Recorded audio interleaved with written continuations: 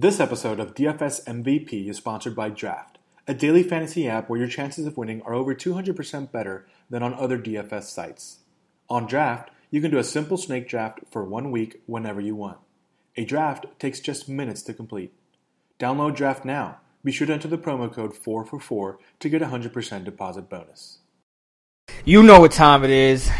It's Shmoney time. Welcome to DFS MVP, Daily Fantasy Sports Most Valuable Podcast, presented by 4for4 Football. I am 4for4's senior DFS editor, Chris Raybon, joined as always by my partner in crime, Mr. TJ Hernandez. What is going on, TJ? What's up, Chris? So I got this huge burst of energy this week. Like, we've been grinding all summer and doing a bunch of off-season stuff, and I have this thought in the back of my head, like, am I going to be excited for week one? And then I started doing my research yesterday, and it all came back to me. I cannot wait for Sunday. Like, we get a game on Thursday, but Sunday is the big Christmas morning that we've all been waiting for. Definitely. Thursday, just a little preview. Should be a really interesting real football game, but not too many DFS implications there unless we are just totally bad at what we do and it's going to be a huge high-scoring game. But before we get into the podcast, before we get into the position-by-position breakdown, before we get into the DFS theory segment on the accuracy of early season Vegas lines, of course, we have to mention the song which played us in, which was Cash Rules Everything Around Me, otherwise known as Cream, off the Wu-Tang Clan's 1993 album, Enter the Wu 36 Chambers. I thought this was a really fitting song for week one, TJ. Yeah, I mean, first of all, we're supposed to have classic rap, and we don't have any Wu-Tang yet, so we had to get that in at some point. And then, I mean, we're all about the shmoney, so we had to have another Cash song at some point, so it's perfect. Absolutely, and it's crazy that you mentioned that. I had to ask you before the show if we used this song already, and maybe it just wasn't on the playlist, because I'm actually surprised we've gone 20-some-odd podcasts without any Wu-Tang. But great album, great song, check it up, Enter the Wu 36 Chambers. Let's get into week one. Now, just a note before we get into things, the FanDuel main slate includes the Monday night game, but the DraftKings main slate doesn't include the Monday night games. So I'm wondering if DraftKings will perhaps release a Monday night slate with just the two games closer to Monday. But as of right now, the Millionaire Maker for DraftKings is a Sunday-only slate, so that's something to keep in mind. Of course, you can get the Thursday to Monday by playing on FanDuel Thursday or the FanDuel Sunday slate. So just something to keep in mind there. But let's get right into our position-by-position breakdowns. TJ, start us off. I know you have your eye on a certain minimum-priced preseason star. Yeah, so starting with the quarterback position, talking about Dak Prescott isn't going to surprise anybody, and we'll get into some more contrarian picks as we get throughout the podcast. But just to start this off, there, if you're playing cash games, I don't think there's a better way to open up your lineup than to have Dak at minimum salary. I did a little bit of a study before this week, and a quick way just to look at value of both pass catchers and quarterbacks, and it's kind of a simplified version of a preseason study that Kevin Cole does, but what it's doing is comparing the price of a quarterback to his pass catcher. So I looked at the price of a quarterback compared to his top three projected pass catchers, and the guy that stood out the most was Dak Prescott. Obviously, he's minimum salary, but he's going to be throwing to a very reliable Dez Bryant, who's arguably the best red zone wide receiver we've maybe ever seen. And then we know Jason Witten is that old reliable that he can always look to. And we also have Ezekiel Elliott, who is an all-around running back. He's going to be playing behind probably the best offensive line in the league. One reason that I'm especially interested in targeting this Dallas Cowboys offense, especially Dak and Cash, is because one trend or one one indicator that we might look at. We talk about Vegas lines a lot, but we don't talk about public betting too much. But 72% of the public bets are on the Giants right now. In a game that's a pick'em where the Giants are the road team, you just don't see that very often. And when Vegas still thinks the game is going to be close and we see the public pounding one side, especially when it's the visiting team, that's usually an indicator that you might want to go the other way. The public's just really bad at gauging games, especially in the NFL. So I think that there is some there are some surprises to be had in this game for how we think it's going to go. And another thing I really like about Dak Prescott is anytime you're rostering a quarterback, especially in cash games, you want to give yourself a little bit of extra padding on that floor. And one of the easiest ways to do that is to target quarterbacks that have some rushing ability. And he has as much rushing ability as anybody as we've seen in preseason and in college. He rushed for at least 500 yards in his last 3 seasons at Mississippi State. And when you consider that he's only $5,000 on both sites, it's really easy to imagine scenarios where he hits that 2.5x value on FanDuel or 3.5x on DraftKings, and if he steals a rushing touchdown or maybe even 2, then we're really in business. So I like Dak a lot in cash games. Now, you like him in cash games. How do you feel about him in GPPs? Because my thought with Dak is, okay, he can rush, and of course that gives him that 6-point touchdown upside. Do you think his upside will be capped at all? Do you think Dallas goes on an extremely run-heavy game plan and really bleeds clock against the Giants? Because the Giants themselves actually had some wonky stats last year. Odell Beckham, Eli Manning really struggled in 2 games against the Cowboys. So how do you feel about Dak in GPPs before even considering his ownership, just in terms of his actual upside overall?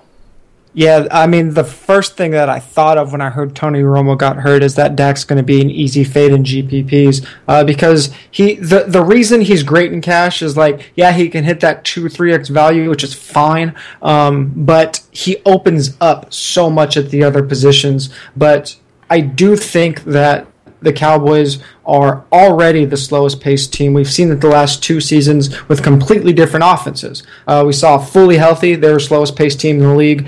Completely decimated, they were the slowest paced team in the league. So they're not going to run a lot of plays. Then you have to think with a rookie quarterback that's never played a game in the NFL, they're going to slow it down a little bit. So I do like him in cash games, but I do think that he's probably going to be an easy fade, especially when you consider how highly he's going to be owned, even in GPPs. I think it's a pretty easy decision. Do you think he's going to be the top owned quarterback in GPPs?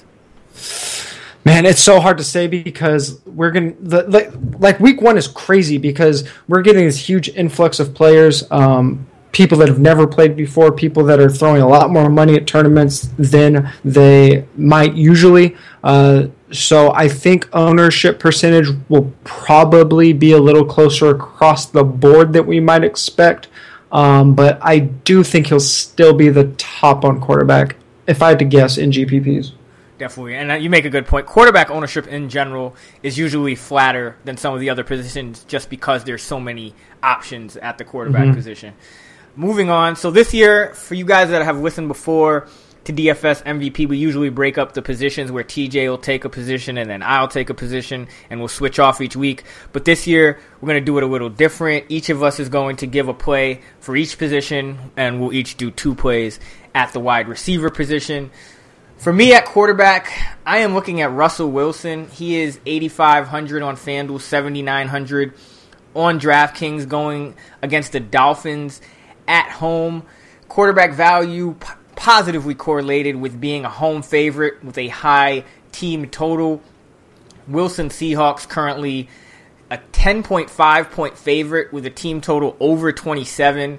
Now, I will mention that this line opened earlier in the summer at Seahawks minus 7.5, and it essentially got bet up to 10.5. And TJ will talk about this a lot more later in our DFS theory segment. But for all intents and purposes, I'm treating this game more like a 7.5 spread than the 10.5 spread. I think that's just because the public sees a team like the Seahawks and they hammer that line at home. But nevertheless, really good spot in terms of Vegas for Russell Wilson. He owns our second highest ceiling projection among QBs at 4 for 4, and he's not in the top 2 priced on either site. So you're getting a tiny bit of value there, even in terms of his overall upside. Both Doug Baldwin and Tyler Lockett should have plus matchups against the Miami secondary. And we're looking for efficiency out of our quarterbacks. And Russell Wilson was the best quarterback in the NFL over the second half of 2015. Over the last 8 games, he averaged 311 total yards and 3.25 total touchdowns per game, with a 25-2 touchdown to interception ratio. So I really like Russell Wilson in this spot. He actually averages more rushing touchdowns per game when the Seahawks are favored by 7 or more. And he hasn't really shown that much of a dip in production. No dip in production at all when the Seahawks are large favorites. I know some people are scared to roster quarterbacks in games where the team is a huge favorite, but quarterbacks are accounting for roughly 70% of yardage and touchdowns in the NFL these days. And because Wilson is a rushing threat, he can actually account for even more than that. So not really worried about the spread of this game. And really like Russell Wilson, think you can get him at some reduced ownership in tournaments as well, since there are so many cheap options. But we also this year on DFS MVP will have a new addition to the pod. What we'll be doing is, for each position, me and TJ both will be providing you guys with a key stat. It's just a little cool nugget that we've dug up either in our offseason research or during the week. And we're not going to break it down or discuss it too much, but we'll just kind of give you these key stats for each position and weave those out, and you guys can kind of take them and do what you want with them. So, TJ, why don't you go ahead with your key stat for QBs? Yeah, and before I give out my stat, I just want to say I do love Russell Wilson, especially in tournaments, because although the Seahawks have the second highest implied team total, they're in a game with a really low over-under, so I do think that'll cause some people to avoid that game and ignore the implied total, so I love that call. But my key stats on quarterbacks is quarterbacks that threw 2 or fewer touchdowns still hit tournament value over 46% of the time on DraftKings if they hit the 300-yard passing mark. Interesting. Mine is regarding the Jets-Cincinnati game. It's one of the lowest on the slate in terms of over-under. The public is betting 72% on the over, but the line hasn't moved. Andy Dalton last season, 2.9 yards per passing play when pressured, but he's been pressured at a league-low 18.5% rate. However, Todd Bowles sends pressure over 50% of the time, and 6 men or more on blitzes more than any other team in the league, and the Jets had the 6th highest pressure rate in 2015. I got a feeling about that game, but I'll leave that for another time. Cool. Let's go on to running backs. TJ, who you feeling at the RB position in week 1? Yeah, we've had a bunch of injuries at the running back position, so pricing's a little wonky now. But the guy that I like, especially on DraftKings, is Christine Michael. He's been a Twitter sweetheart, it seems like, for years, and it looks like he's finally going to get his chance. It looks like Rawls is going to be limited at best. Christine Michael is atop the Seahawks depth chart. Seattle, as you mentioned, is a 10-point home favorite, which always bodes well for running backs. There's this misconception of the Seattle offense that they got more pass-heavy last year down the stretch. They didn't. They just got a lot more efficient. If you look at their pass-run splits through their first 8 games, they rushed on 51% of their plays. If you look at the second half, it was 50%. So almost no difference there. We're getting a guy very close to men's salary, $3,700 on DraftKings, $4,800 on FanDuel, that has 20 touch upside. And if you look at the 4-for-4 lineup generators, he's the top running back value as of now on FanDuel, and he's the second highest running back value on DraftKings. Just a couple guys I want to mention real quick because I know you have another discount guy. If you're paying up, I really like Latavius Murray, love D'Angelo if you're playing the Monday slate, and I think Lamar Miller has the running back 1 overall in his range of outcomes this week. Going back to Michael, I did 2 articles in the offseason entitled The Definitive Guide to Stacking on DraftKings and on FanDuel. And I found in those articles that the running back is actually the second best player besides the wide receiver one to stack with a quarterback. So Christian Michael cheap, Russell Wilson expensive. Just saying. So let's move on.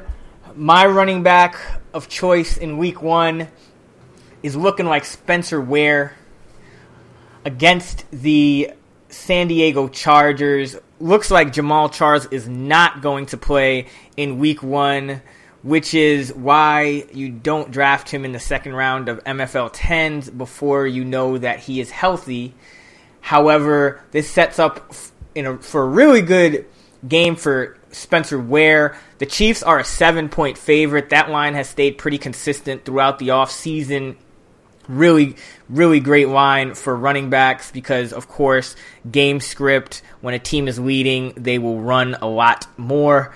Spencer Ware, in 2 games versus the Chargers in 2015, played only 38 snaps because he was locked into a committee with Sharkhandrick West at the time. On those 38 snaps, he ran 19 times for $148 and 2 touchdowns. So even if Ware's workload is not, say, up to what Jamal Charles's would usually be, if Ware can get 38 snaps, which I think is a solid floor for him to get in this game, he can still put up a monster line. And the Chargers have been a bottom 5 team in terms of yards per rush allowed in all 3 seasons under their defensive coordinator Pagano. And to try to rectify the problem, they added a new nose tackle, Brandon Mebane. But the problem with that is that Mebane ranked 131st in PFF's run defense grade last year. So I don't know if that's necessarily going to be an upgrade. It's not, at least on paper at the moment. Joey Bosa's not going to play as well, although he'd probably be an undersized run defender anyway. But the San Diego defense looks like it can be had on the ground yet again in 2016. TJ, what's your key running back stat?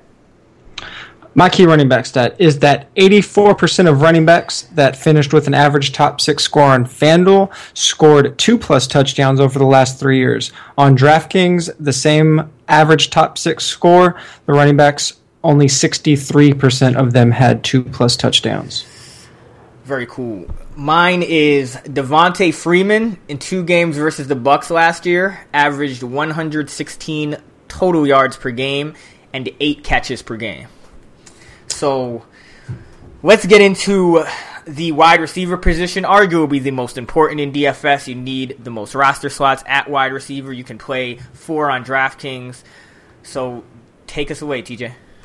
Yeah, so a little note on my guys. The way that salaries are working out this week with quarterback, with Dak, with cheap running backs, you can really load up on the top guys. So you have one that you like the most that you're going to get into, but I'm just going to go ahead and say that if you can get those top guys, get them in your lineup. So ignoring those guys, some picks that I like that aren't so obvious. And the first one is Mike Evans, who is $7,400 on DraftKings and $7,900 on FanDuel. And this is my favorite game to stack overall. We've talked a lot about game stacks and team stacks in our off-season podcasts, and we're going to get into why I like this range to stack my lineups in, especially early in the year in our theory segment. But in the offseason, I wrote up Jameis Winston and Mike Evans as touchdown regression candidates going into the year. I think that can start very early in a game that I expect to be very high scoring in Atlanta. The way the salaries work out this week, rostering a wide receiver in this tier, like I mentioned, you can really load up on these top guys who are the most expensive. So you're going to see a lot of lineups. Even if people are trying to be unique in their player selection, the roster construction is still going to be very similar.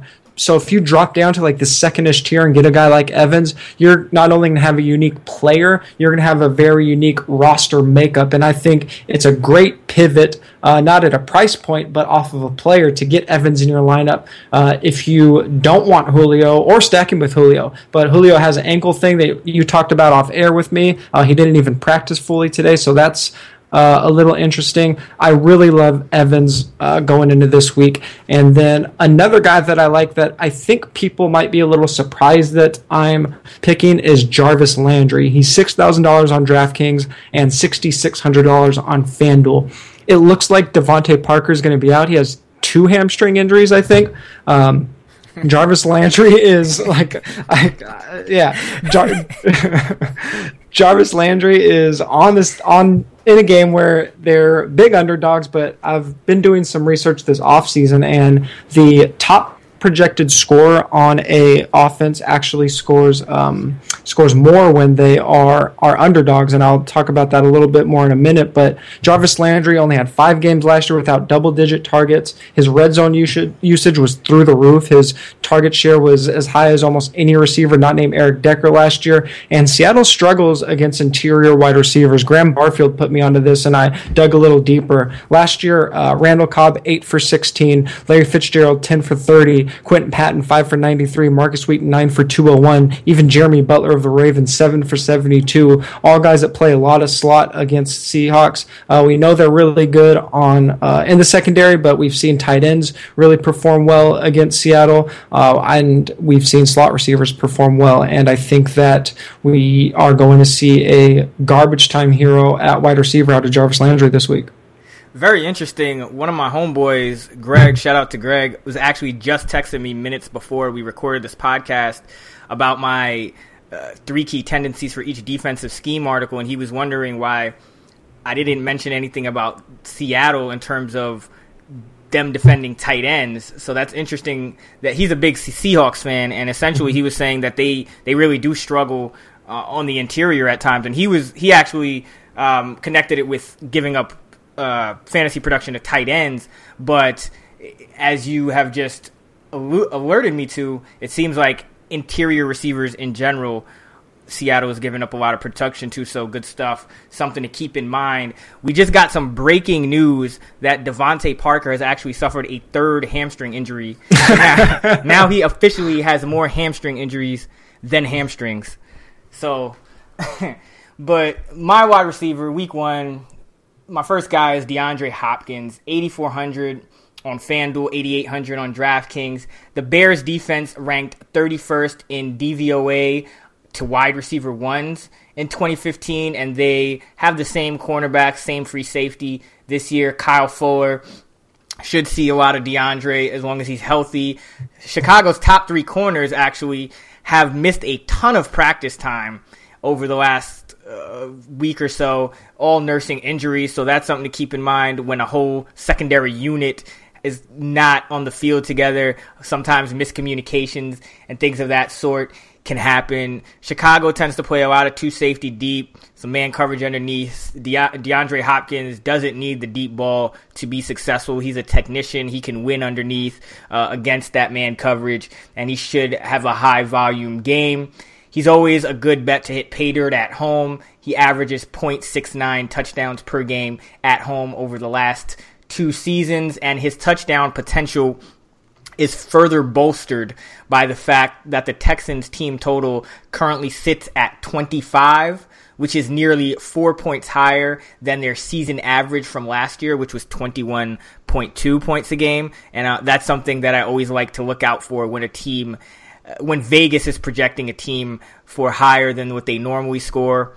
That's usually a good bet that there's a little added scoring potential, touchdown potential for the top touchdown scorers on that team, of which Hopkins is, of course.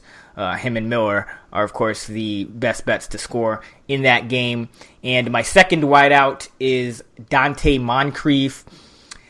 Detroit, their percentage of deep passes allowed has been 16% below the league average in defensive coordinator Teryl Austin's first 2 seasons, which should somewhat negate T.Y. Hilton. Also working against Hilton is the fact that Darius Slay will probably line up on him, Detroit's top cornerback, and Detroit was actually top 5 last season in getting targeted by wide receiver 2s, which Moncrief is. Last season, Moncrief saw 33% of Andrew Luck's touchdowns and also the highest percentage of Andrew Luck's completions. So I really like Moncrief, especially on FanDuel where he's 6,200. On DraftKings, he's 6K, so affordable on both sites.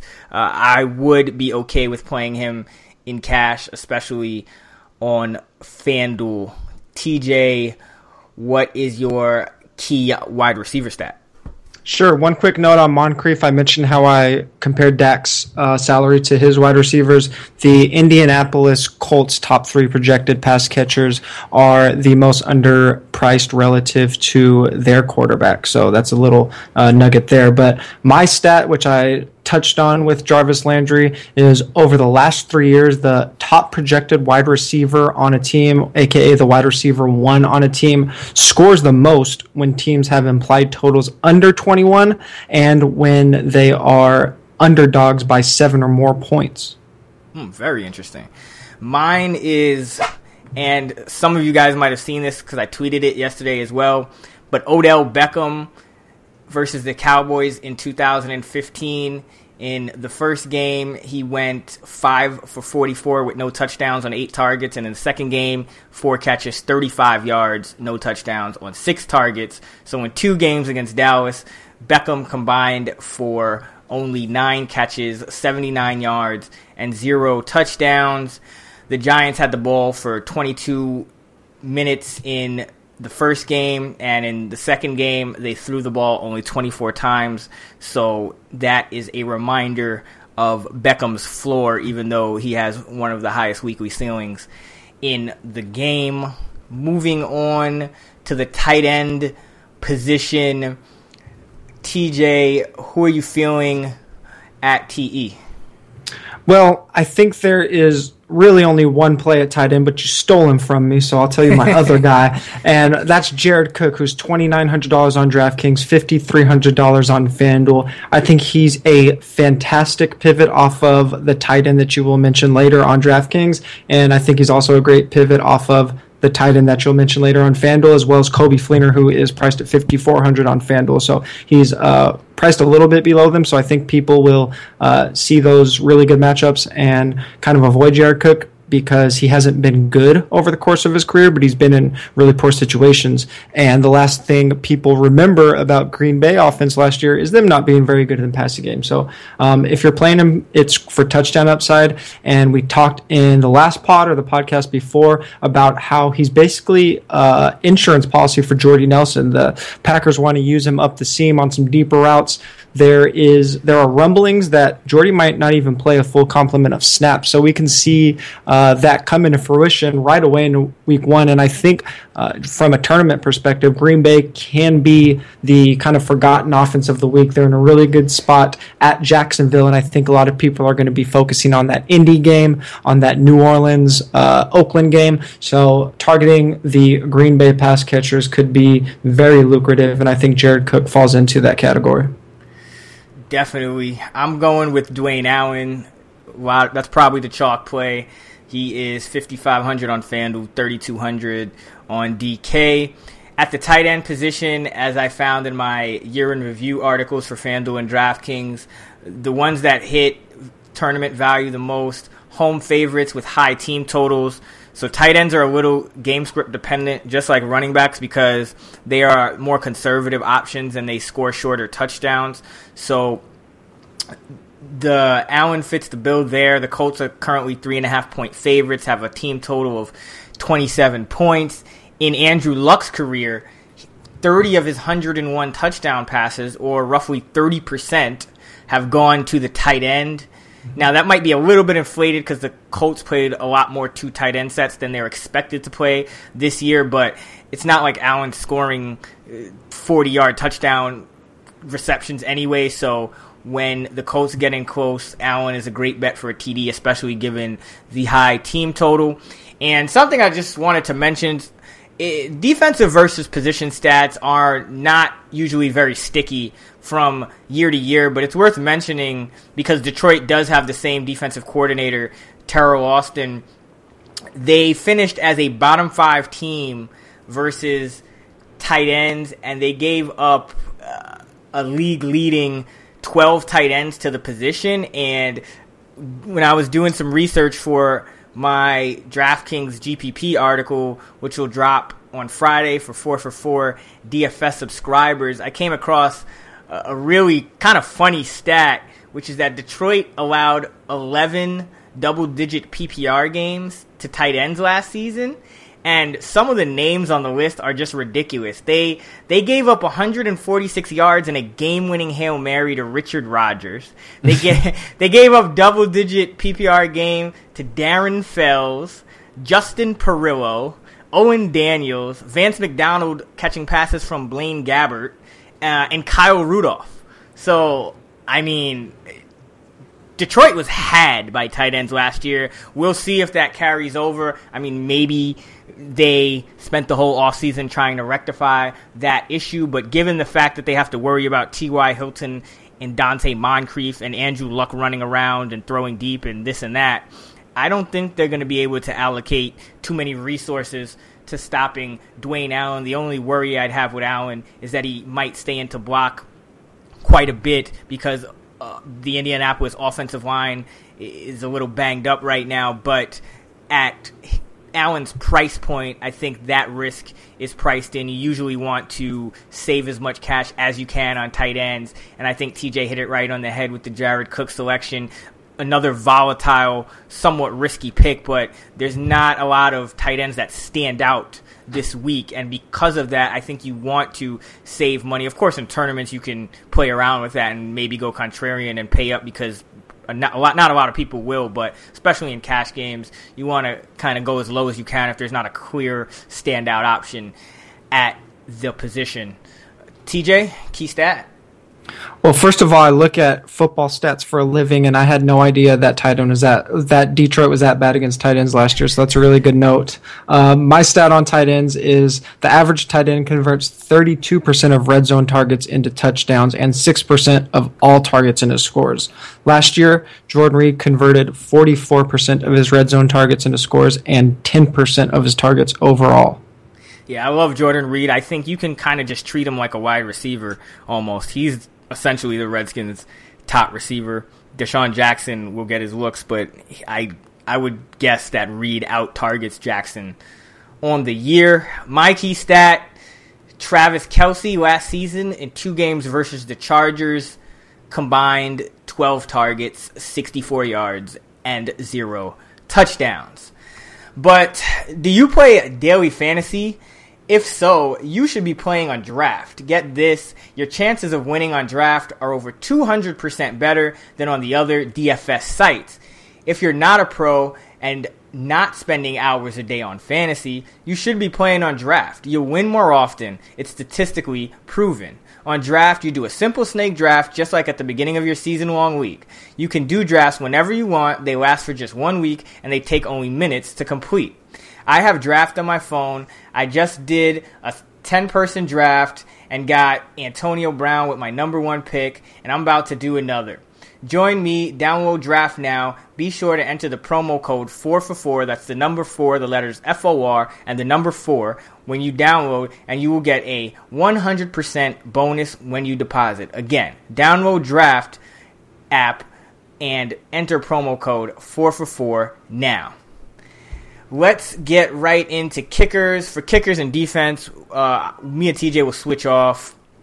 I'll do kickers this week. I got Steven Hauschka, 4,800 on FanDuel. As we mentioned, Seattle, big favorites, high team total. And Hauschka has the highest projected ceiling out of any kicker this week. If you guys are looking for ceiling projections, you can get access to them by subscribing to 4for4 DFS subscription. Our floor and ceiling projections are in each of the site lineup generators this season. And my key stat for kickers is that home favorites on FanDuel in 2015 scored 1.60 FanDuel points per $1,000 of salary. That was the highest out of the 4 possible combos. The next highest was road favorites at 1.53. TJ, what defense you looking at?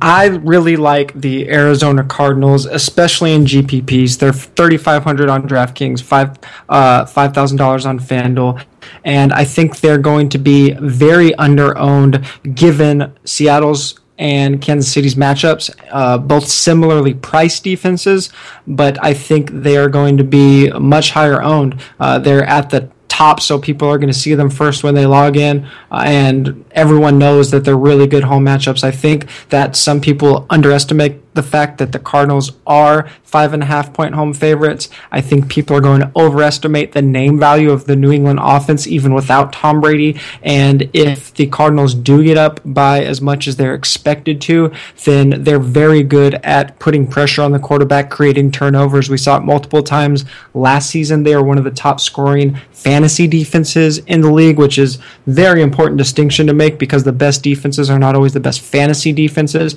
and going against inexperienced Jimmy Garoppolo, if they do get up big, I think that could really pay off, especially in tournaments. I do like Seattle. I do love Kansas City. I'll probably have them in cash games, but Cardinals are a great pivot play. My defensive nugget, which you can use building your lineup, since 2000, West Coast teams playing in the 1 p.m. game in the Eastern time zone are 56 and 121, losing by an average score of 24-19. So that's just 121 Raiders losses. Okay. And now you guys heard the end of the DFS MVP podcast.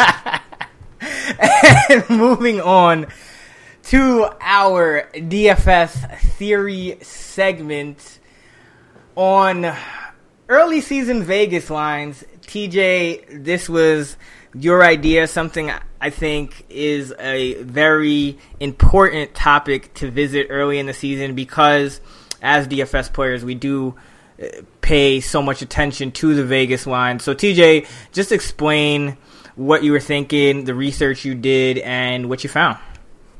Yeah, so one thing we talk about in DFS and especially here on the DFS MVP podcasts are the how to use Vegas lines in our research, what they mean position by position, and they are very important. But there is a theory that Vegas is less accurate early in the year, and I've never seen it quantified. So I wanted to figure out if that was actually true. I want a statistic to back it up, and this is going to have probably more tournament implications and cash game implications, but I think it's especially important in week 1 when if you are playing a bigger chunk of tournaments, it probably should be early in the year when you have an influx of new players and the sites are offering the best value and the biggest tournaments. So keep that in mind as we're going through this data. What I did is I broke up all of the Vegas data, over, under, implied point totals, and spreads into single weeks. So looked at every single week on its own, looked at 2-week, 3-week, and 4-week buckets to see if there's any tendencies, if there's any movement away from the norm, from what we expect Vegas to do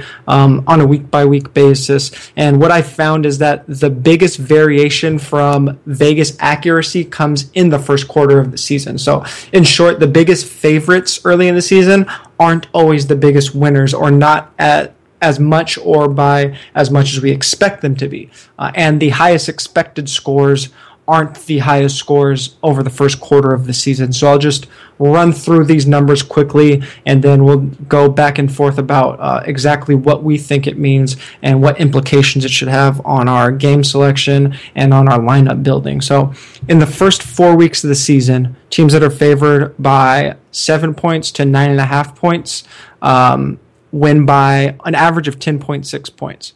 And teams that are favored by 10 plus also win by an average of 10.6 points. That varies from the norm. Usually, teams that are favored by 7 to 9.5 points only win by an average of about 9.5 points.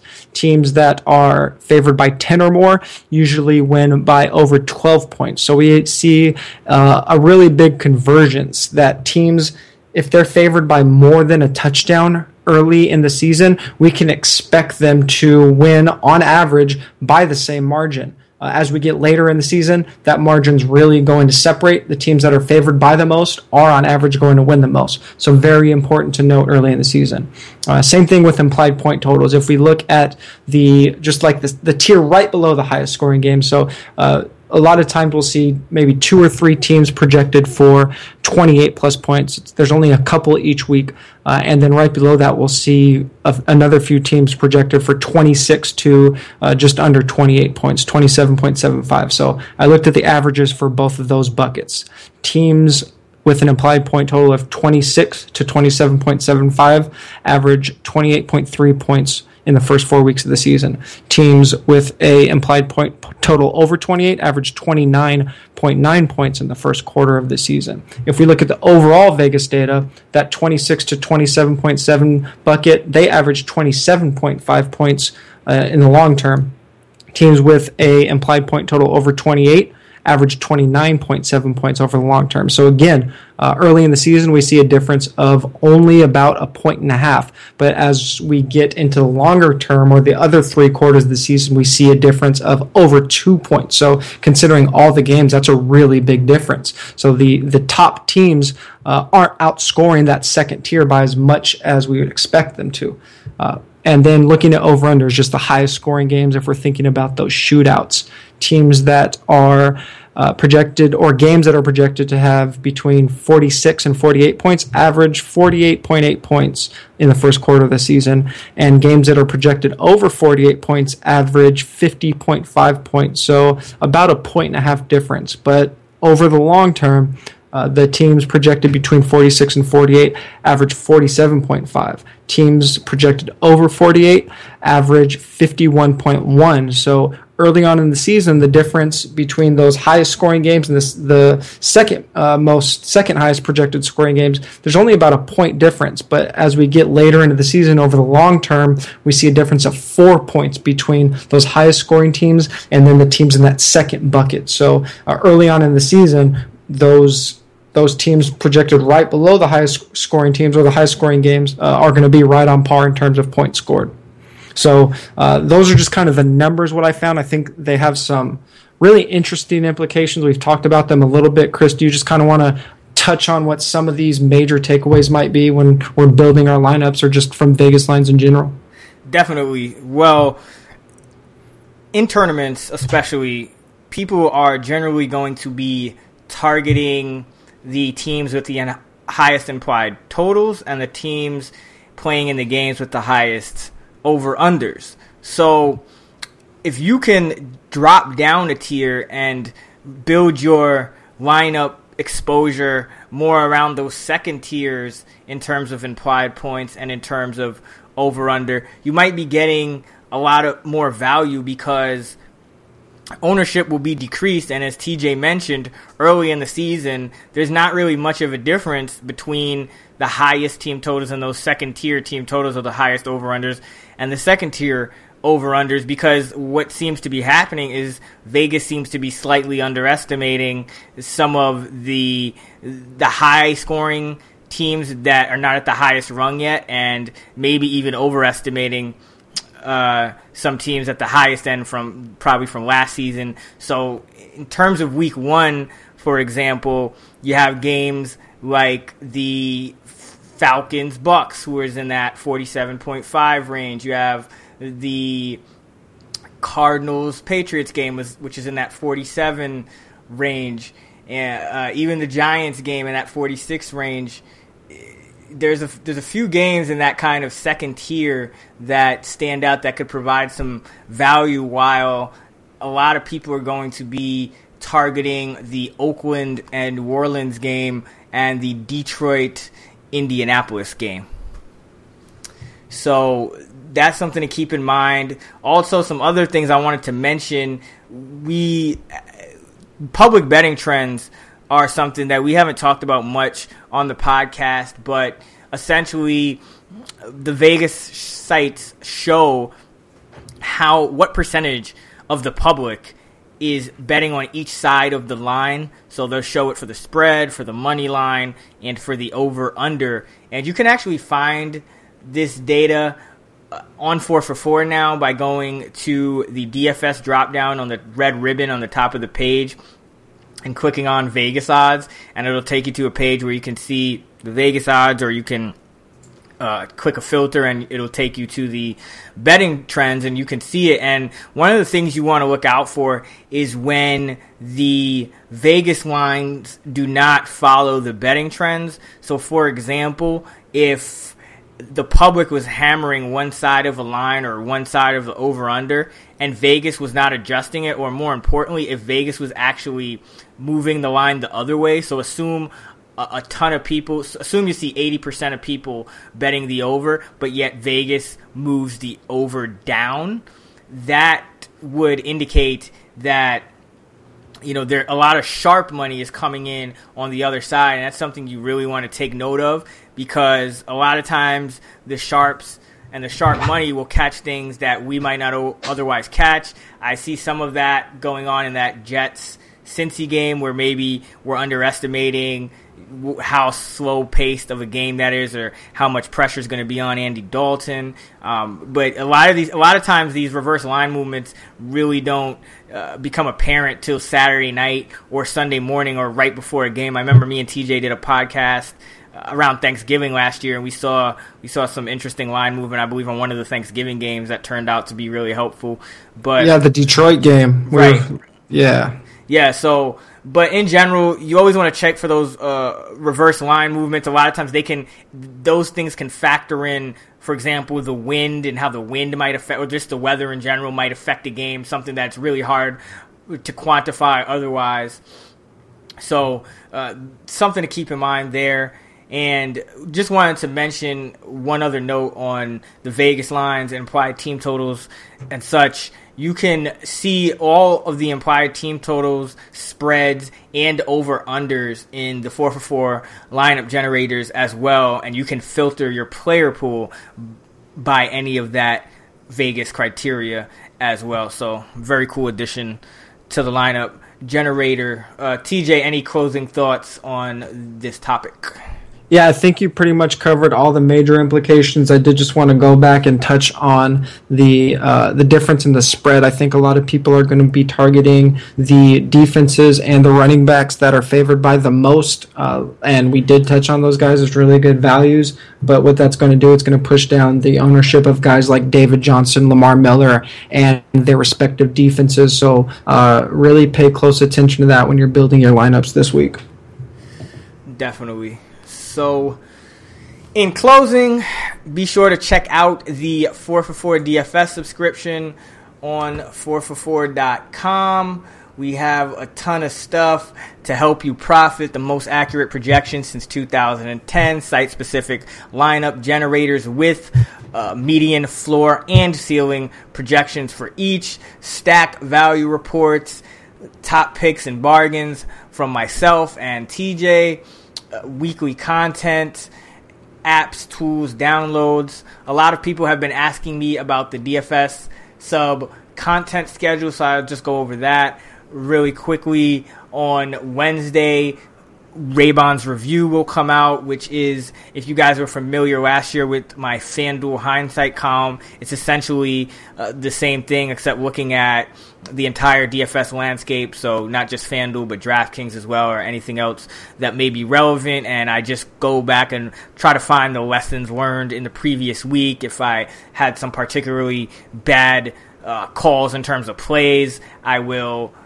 try to dive into what went wrong there, and it's a really valuable column, not only to read but just for me to write, because it helps me to really stay attuned to anything that's changing as far as how the sites are pricing, etc. I remember last year that column is how I ended up figuring out, or really zeroing in on the fact that running backs made for viable stacking partners in tournaments with quarterbacks. So that's on Wednesday. Then on Thursday, we have our FanDuel cash game article, our DraftKings cash game article, our niche site article, which focuses on Yahoo, fantasy aces, And draft day, we'll have stacking the deck, which focuses on the top tournament stacks for FanDuel and DraftKings. We'll have the cash game optimal lineup walkthrough, where we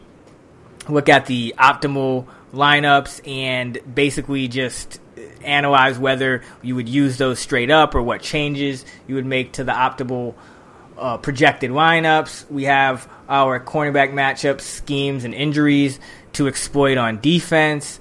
And all those things are on Thursday. Then on Friday, we have our GPP articles for FanDuel and DraftKings, separate articles. And then we also have our ownership projections article. It looks like FanDuel will not be releasing Thursday ownership this year, or letting you view it, in contests. So we are coming up with our own algorithm to project ownership on both FanDuel and DraftKings. So that's all out on Friday. So that's the basic rundown of the content for the DFS sub. Of course, you get access to the lineup generators. You can build hundreds of lineups. You can export them. You can save them.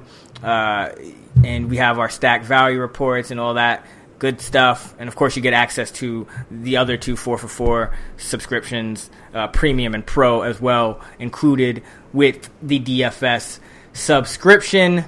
This is DFS MVP TJ Hernandez. You can find him on Twitter at TJHERNANDEZ. And you can find me, Chris Raybon, on Twitter at CHRISRAYBON. Week 1, TJ. Any closing thoughts, man? Money rules everything around me. Let's get this money. Cash rules everything around me. Cream, get the money. Dollar bill, yo. Cash rules everything around me. Cream, get the money. Dollar bill, yo. Cash rules everything around me. Cream, get the money. Dollar bill, yo. Cash rules everything around me. Cream, get the money. Dollar bill, yo.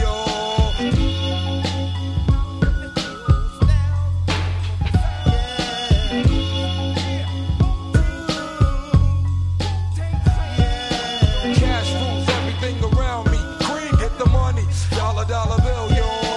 Cash rules everything around me. Cream, get the money. Dollar bill, yo. Cash rules everything around me. Cream, get the money. Dollar bill, yo. Cash rules everything around me.